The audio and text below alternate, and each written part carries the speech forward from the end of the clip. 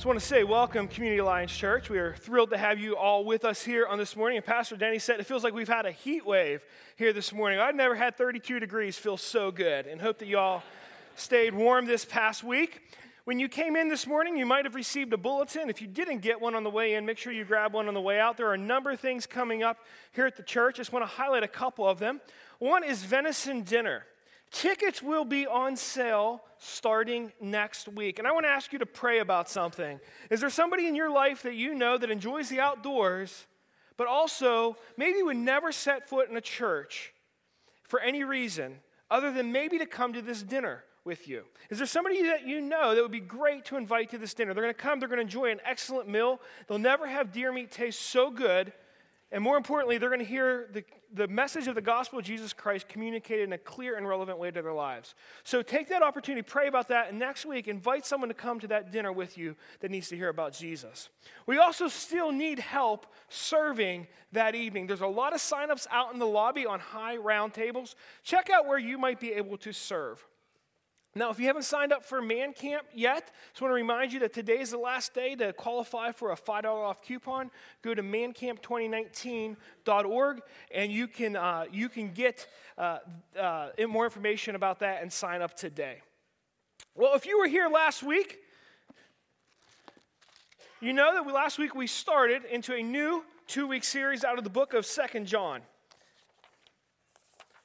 And if you're here, you knew that last week we started out by talking about this stuff, water.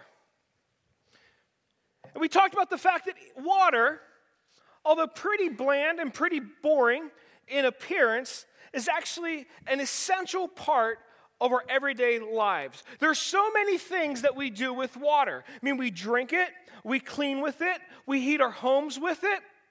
We move really big stuff like ships with it. We can make electricity with it. So many with it that it's almost impossible to list them all. Yet, despite its nearly infinite uses in our lives, we talked about the fact that water itself is made of 2 essential elements. Chemistry represents it this way by calling it H2O. H for hydrogen, O for oxygen. These 2 elements that by themselves are invisible gases, when they're combined together, create this bond that gives us the life-sustaining substance called water. And in 2 John, last week we talked about in our lives of following Jesus Christ, there are also 2 essential elements, love and truth. And just like hydrogen and oxygen must be bonded together to form water, without both, you don't have it. In our lives, love and truth must be bonded together if we're going to follow Jesus in the fullness that he's calling us to follow him. It has to be both. It can't be just one or the other. And so last week we talked about love. And if you didn't catch that message last week, I invite you to go back to our Facebook page or onto our website and make sure you catch that. It'll help this week make more sense to you. But last week we talked about this radical extreme, as Jesus has love, that Jesus is calling us to show one another. And we finished by talking about this key question that could change our lives if we asked it every day. What step would love take?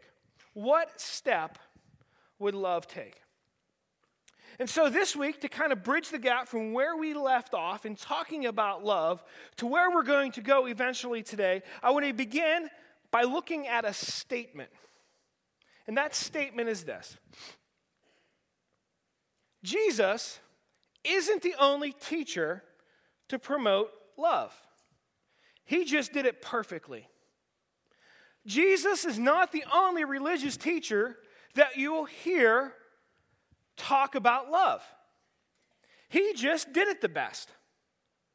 Jesus didn't have a copyright on love. He didn't go on Shark Tank and get an investor and patent it and sell it all over the world. And the Bible isn't the only religious book that talks about loving one another either. When it comes to love, it's kind of like what you might hear on a commercial. Love is available in stores everywhere. If you look through history and you look through other religions, it's not that hard to find appeals to love one another. In fact, I brought a couple examples with me. You can follow these on the screen. The Buddha in Buddhism says this: radiate boundless love toward the entire world, above, below, and across, unhindered, without ill will, without enmity.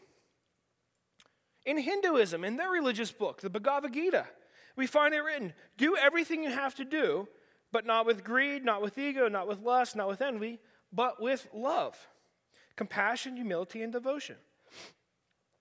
Even Islam, the Prophet Muhammad is recorded as saying this, you will not enter paradise until you believe, and you will not believe until you love one another. Where'd you hear that before? But it's not just religious people who like this idea of love. It's even atheists who talk about love. There's a well-known atheist. His name is Penn Jillette. He's half of the magic duo Penn and Teller. And he writes this book about atheism. And look what he said in the book. He says, love and respect all people, but hate and destroy all faith. You don't even have to believe in God to think that love is a good idea. As far back as the 60s, some of you grew up in that era. Bands like the Beatles wrote songs like, All You Need Is Love. And crowds showed up and bought albums because love is popular. See, when people have a problem with Jesus, it's not his teaching on love that they struggle with. Think about it. Who is the person in your life that you know that wants the absolute least to do with Jesus? Imagine you went up to them and said, I got to tell you something. I really hope this doesn't offend you, but I'm just going to say it. I feel like I want to be more loving. They're not going to look at you and say, what gives you the right to tell me that? I am so offended. I can't believe you would say that to me. They're going to say something like, okay, or great. And so when we go to 2 John and we find these statements about love one another or walk in love, those kinds of statements don't really raise any eyebrows in our culture, do they? I mean, we hear it everywhere. Love is in. But in 2 John verse 4, he says something else that could spark great controversy in 2019. If you have your Bible, you can go to 2 John with me. We're going to start out in verse 4 today. And we're looking at the controversial side of 2 John's message. In verse 4, he writes this, it has given me great joy to find some of your children walking in the truth, as the Father commanded us. It has given me great joy to find some of your children walking in the truth. John's saying that our Father God commands us, his children, to walk in truth. But it's not just any truth he's talking about. In 2 John, he's saying we're commanded to walk in the truth. So if you have a printed Bible today, or if you have a mobile device, I want you to either circle that word the, or maybe push down on your mobile screen and highlight it. You probably haven't heard too many preachers get excited about the word the or point it out that much. But in this passage, the word the is a really important word. Because when he says the truth, he's pointing at a particular truth. He's pointing at a specific truth. He's not just talking about any truth. He's saying that the Father commands us to walk in the truth. The truth. There's a phrase or a saying that's become pretty popular in our culture. Maybe you've heard it or seen it somewhere. It's this: live your truth, or live my truth. Maybe you've seen it somewhere on Facebook or on a t-shirt. The idea behind this statement is essentially this. It's that inside each one of us is a truth that is unique to us. My truth is mine, and your truth is yours. And the secret to fulfillment in life is to look within yourself and discover your truth and then live it out truthfully. To live your truth. Oprah Winfrey, a few years ago, in a Facebook post, kind of talked about how she feels about this idea. She says this, what I know for sure is that you feel real joy in direct proportion to how connected you are to living your truth. Now, when she says what I know for sure, I've got to ask her, is that your truth or is that the truth? Which for sure is it? But I really don't bring this up today because I want to criticize Oprah. She's not here to clarify what she meant. I bring this up because her statement perfectly shows how our culture views truth. It's subjective. And yet what she says is so eerily similar yet strikingly different to what John says here in verse 4. She says that joy is in finding your truth, but he says joy is found in walking in the truth. See, it's not Jesus' teachings about love that offend people. What really bugs people is that Jesus would teach his disciples like John, who would then try to teach us that, like, I can have my truth and you can have your truth, but that's really not the truth because there is only one, the truth. You want to talk about many truths, you want to talk about some truths and multiple truths, that's not going to bother anybody. But what really bugs people is when we say there is one truth. They'll say that's exclusive, that's narrow-minded, that's restrictive. And they are right. My brothers and sisters, I want to remind you that the faith that you stepped into when you chose to follow Jesus Christ with your life is a truth that teaches that any truth claimed contrary to Jesus Christ is false. And you might say, oh, well, there you go again, you Christians, you think you know it all. It's not that I feel like I know it all, or we as Christians feel like we know it all. We're going back to the Lord that we follow and what he says. In John chapter 14, verse 6, Jesus makes this claim. He says, I am the way, the truth, and the life. And then he gives the logical conclusion of a statement like that. He says, there is no one comes to the Father except through me. There's no other way to God except through me. And so when John's writing and says, walk in the truth, it's not a prideful, arrogant attitude he's bringing. He's pointing back to the very teaching that he heard from Jesus Christ. And when we as Christians claim to walk in the truth and to follow one truth, we're pointing back to the message and the teaching that we got from Jesus Christ.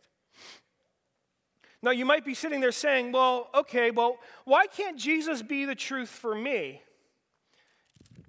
and some other truth be the truth for you? I want you to think about it like this. If there are many ways to God, then Jesus' death wasn't heroic. It was pointless. If there are many, many ways to God, then Jesus' death wasn't heroic. It was pointless. Let me give you an example of what I mean. Let's say that there's a building on fire, and there's a woman trapped on the 4th floor. Firefighters arrive at the scene and they assess the situation. The building's engulfed in flames. They'll never be able to put out the fire in time with water. The stairwells are ablaze and there are no fire escapes. The situation is dire. The only option for rescue is for a courageous firefighter to risk his life by entering the building to try to save hers. So a courageous firefighter suits up, runs up the stairs. Everyone outside is waiting and watching. They're wondering, are we going to see a miraculous rescue or a horrible tragedy? And then that firefighter emerges from the doorway with a woman in his arms covered in smoke and in soot. It's a miraculous rescue. And the firefighter is a hero because he risked his life when risking his life was the only option for rescue. But let's take that same story. Building's on fire, woman's trapped on the 4th floor, the stairway's ablaze, but let's change one detail. This time, there's a fire escape on the 4th floor window. Actually, there's a fire escape on every 4th floor window. Suddenly, it's no longer necessary for a firefighter to risk his life by entering into the building. In fact, if a firefighter would enter a building to save a woman when there are many other much easier options for rescue, then he is no longer brave. He's a fool. I mean, could you imagine the conversation that would take place in that situation? Firefighters getting all suited up. Don't worry, I'm coming up to save you. And the woman's looking out and saying, oh, don't bother, I'm good. I would have been down already. I just can't decide which fire escape suits me best. I'm trying to figure out which truth is mine. Only an insane firefighter would go into a building and risk his life when he didn't have to. Now, only an insane Savior would come into this world, suffer a brutal death on a cross, if we had other options for how to come to God. See, when we as Christians accept the idea that, well, Jesus works for me, but maybe there's something else that'll work for you, when we say this, when we say Jesus is a way rather than the way, when he say, well, he's a truth, but there are other truths, then he morphs from a heroic Savior to a senseless fool.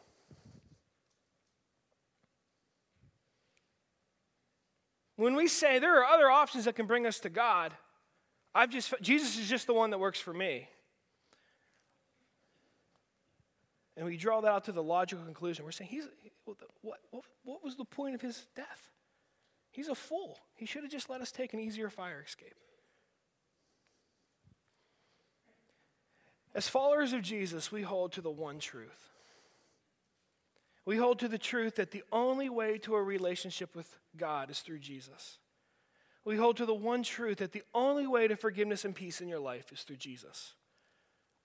We hold to the truth that the only way to find true meaning and purpose in your life is not by looking within and discovering it, but by finding your purpose through Jesus. We hold to the truth that there's an eternal life after this earthly life. And the only way to spend eternity in heaven with God and to avoid eternal suffering apart from God is through Jesus Christ. And there are some who would say, that's harsh, that's controversial. To steal a popular word, that's intolerant. And what I absolutely want you to walk away from here today realizing is that Jesus isn't sitting back and saying, oh, wait, I'm sorry, you're misunderstanding me. You're just not getting it. It's not that bad. Jesus does the exact opposite.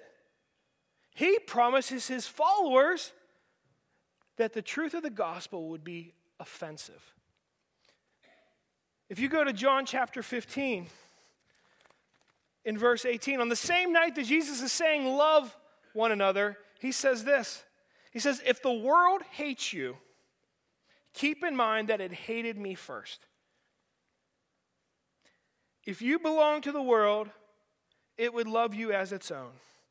As it is, you do not belong to the world, but I have chosen you out of the world, and that's why the world hates you.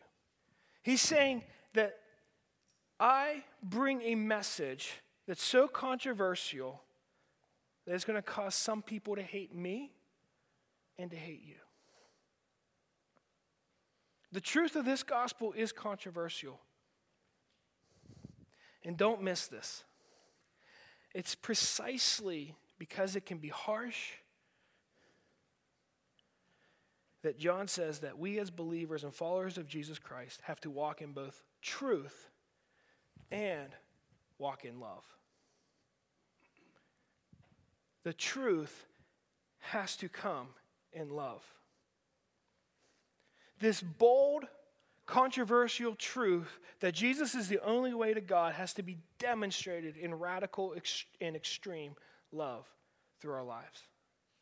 See, here's the thing. Some people have taken this teaching of Jesus and they've highlighted all of the bold truth claims, but they've ignored all of the other love one another commands of Jesus. And they've taken this truth and they've turned it into a weapon. And truth without love is weaponized. See, when we only have truth in our lives, then the truth that was intended to guide and protect instead attacks and destroys. And this is not what following Jesus looks like.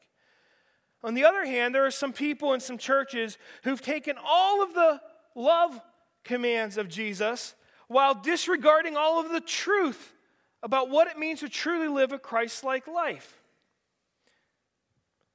And they've turned the teachings of Jesus into a bunch of inoffensive suggestions that neutralize the power of the gospel, because love without truth is neutralized. And the radical love that's intended to transform sinful lives is instead twisted to justify sinful lives. And that's not what following Jesus looks like either. Think about it like this. Imagine that there's a beach with an extremely dangerous riptide, deadly. Truth without love is a lifeguard who posts warning signs up and down the beach and sits in the lifeguard chair blowing a whistle saying, "Don't go out into the water." But when people inevitably wind up out in the dangerous waters, that truth without love lifeguard sits back and watches them drown, smugly thinking, "Well, I warned them." Love without truth is a lifeguard that exhausts herself, swimming out in the water trying to save people, but never posts any warning signs or tells people how dangerous the waters are. The lack of truth actually enables the very danger she is trying to help people escape. Truth with love posts warning signs up and down the beach, and love with truth swims out in the water to help people back safely to shore. And in our lives, it has to be both. It has to be both, walking in truth and walking in love. Now, last week we talked about walking in love. This week I want to ask you, are you walking in truth in your life? As we finish 2 John, let's look at verse 7. And John writes this. He says, I say all this about love because many deceivers who do not acknowledge Jesus as coming in the flesh have gone out into the world. Any such person is the deceiver and the Antichrist. John's writing this letter to a real church in Western modern-day Turkey. It wasn't Turkey then. It's dealing with some real problems. And he's saying there's deceivers who are coming and they're teaching a false truth. The particular false truth he was talking about is an early form of a false teaching called Gnosticism. We know that because one of the teachings of Gnosticism is that Jesus wasn't actually a human being. And so you don't really need to know Gnosticism, the title, but one of the things that's helpful to know in relation to what we're talking about today is that Gnosticism taught that salvation comes through special knowledge. Salvation comes through special knowledge. And John's warning them, saying that your faith doesn't come through what you know. And this warning is appropriate for us today because we can begin to think that following Jesus is just about what we know. And John is saying it's not about head knowledge. It's about taking the truth of what you know and living it out in your lives. Let me give you an example of what I mean. You might wonder why this Brita water dispenser is up on the stage. It's here because every morning I start my day with this. As soon as I go down to the kitchen every morning, I open up my refrigerator and I get a cold drink of water out of my Brita water dispenser. And it's really an amazing device. We've had it for, I think, as long as we've been married. It really works very simply. There's an upper chamber where you put tap water, and then there's a filter inside that tap water filters through, and you get usable, drinkable water in the bottom. But here's the thing. If you don't change the filter occasionally, that filter gets clogged. After a while, it gets clogged, and you can pour cups of water, gallons, buckets of water in the top compartment, but no water will filter through to become usable drinking water for me to enjoy in the morning. And John's warning us in 2 John that sometimes we can, in our lives, become like Brita water dispensers. You see, we can come to church and we can hear great sermons and we could read books and we can go to Bible studies and we can listen to podcasts and we can pour all kinds of head truth into our heads. We can overflow with head truth. But if it doesn't filter into our hearts, it'll never be walked out in our lives. Truth has to filter from your head to your heart to be walked out in your life. You see, when we talk about this truth of Jesus Christ and this exclusive, controversial truth, it's not about being right. It's not about coming to the end of our lives or the end of the world and being able to look at other people and say, I told you, I was right. It's about the truth impacting your life and the way that you live. John puts it this way in verse 9. He says, anyone who runs ahead or anyone who is running away from and does not continue in the teaching of Christ does not have God. Whoever continues in the teaching has both the Father and Son. He's saying in your life you can either be running ahead or running away from the truth, trying to get away from the truth and the implications for your life, or you can continue on in it, or you can walk in it. So in our final moments together today, I ask you the question, are you running from the truth in your life, or are you walking in the truth in your life? Is the truth that you come here on Sunday and hear, is it just head truth that's getting dumped into your head, or is it filtering to your heart and being walked out in your life? You see, there's lots of truths that we can know. You can know the truth that Jesus died to forgive your sins. But are you running from that truth, or are you walking in it? There's folks who've been coming to this church for many years, and you've heard Pastor Denny say countless times, Jesus came to this world to die for you so that you can live in him. You've heard that truth and heard that truth and heard that truth, but you've never let it impact your heart. And you've put it off and you've run from it. Will you stop running and give your life to Jesus? Or maybe you have accepted that truth, but are you still walking in the guilt and the shame of your past? Here's what I know. If the devil can't convince you not to follow Jesus Christ with your life, then his next move is to convince you that because of sins in your past, Jesus can't use you in your future. Maybe it happens to you when you come here to worship on Sunday. You start to sing and those thoughts and those memories pop into your head. Or you go to pray and something comes to mind, something that you did.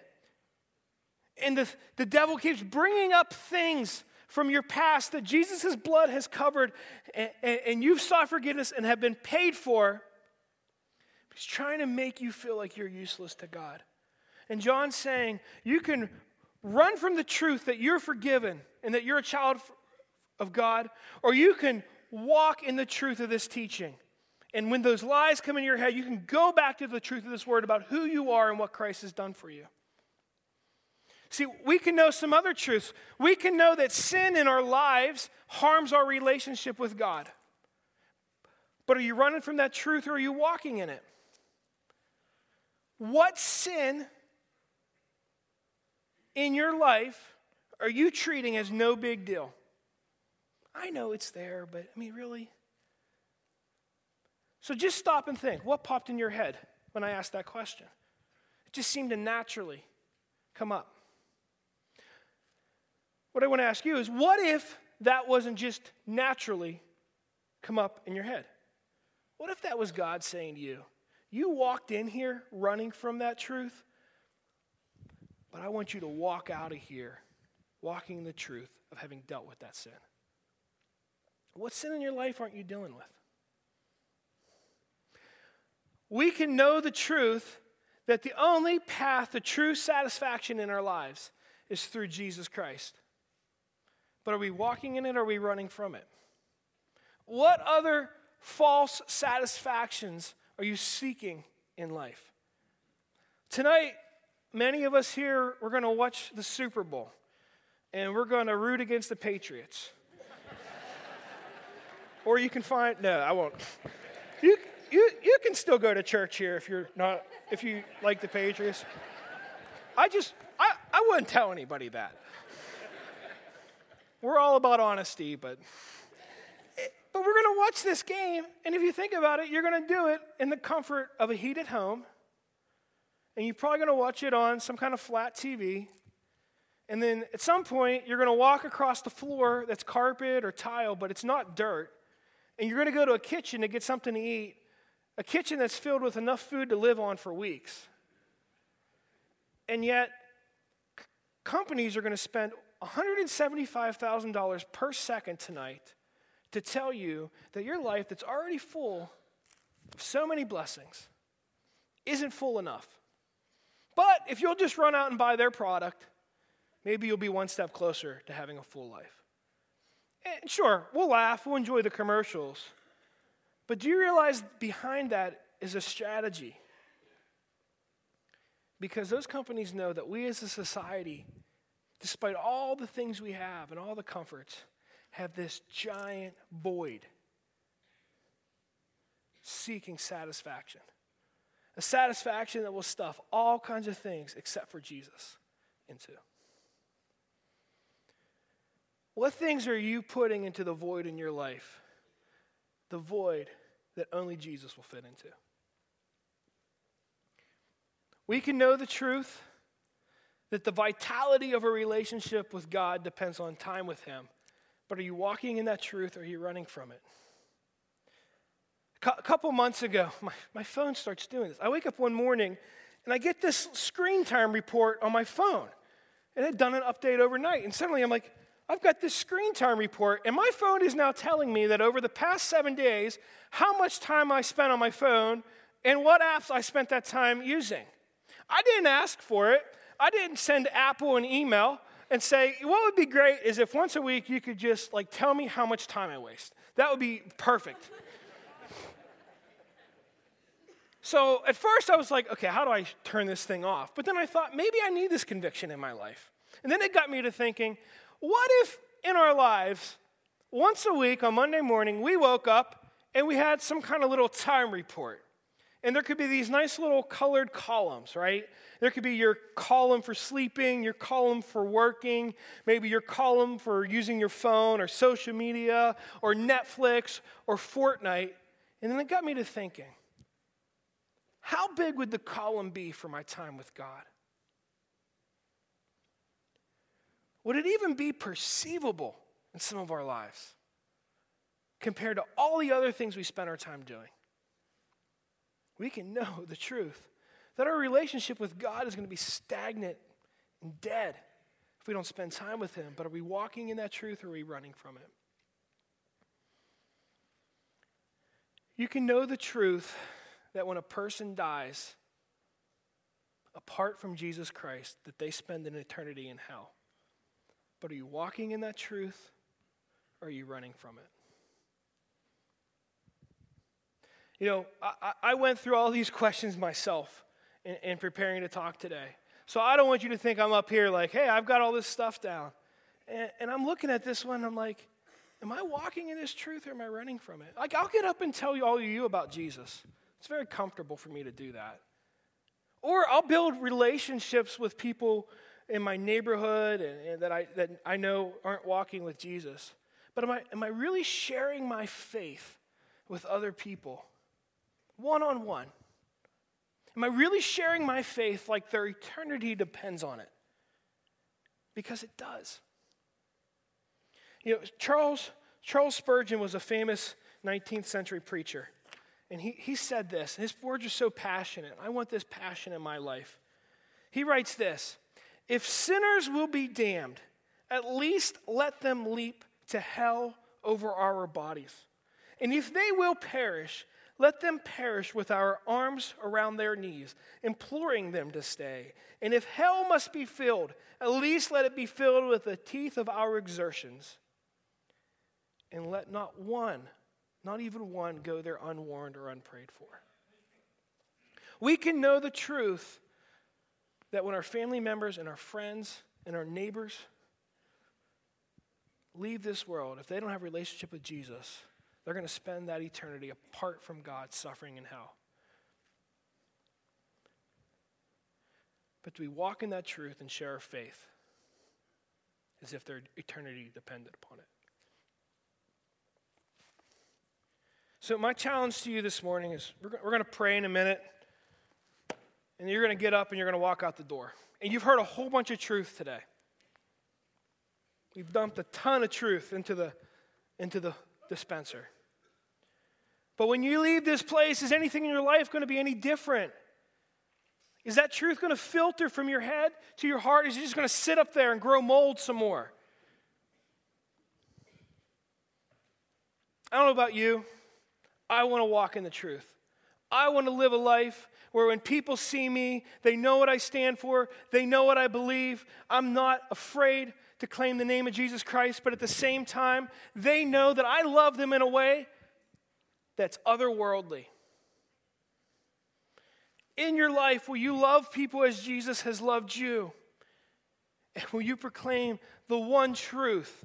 Not because you want to arrogantly be right, but because you know that truth can change people's lives because it's changed your life. Let me pray for you. God, we come before you. God, I believe these two words, these two concepts can change lives. They can make a difference, God. It's all throughout your word. God, I just pray that as we leave this place, that we will show love and truth to this community of Butler, to our neighborhoods, to our schools, to our businesses, to our families, to our friends. That when people interact with us, we will be marked by our love for you and for them, as well as the impact of the truth in our lives. If we do that, Lord, I know you can use us to transform lives around us. In Jesus' name I pray. Amen. Thank you for being with us. I just want to remind you, parents of kids that are in kindergarten through 5th grade, family experience will begin in 10 minutes in Kids Stuff Theater. You don't want to miss it. Have a great week. We'll see you next Sunday.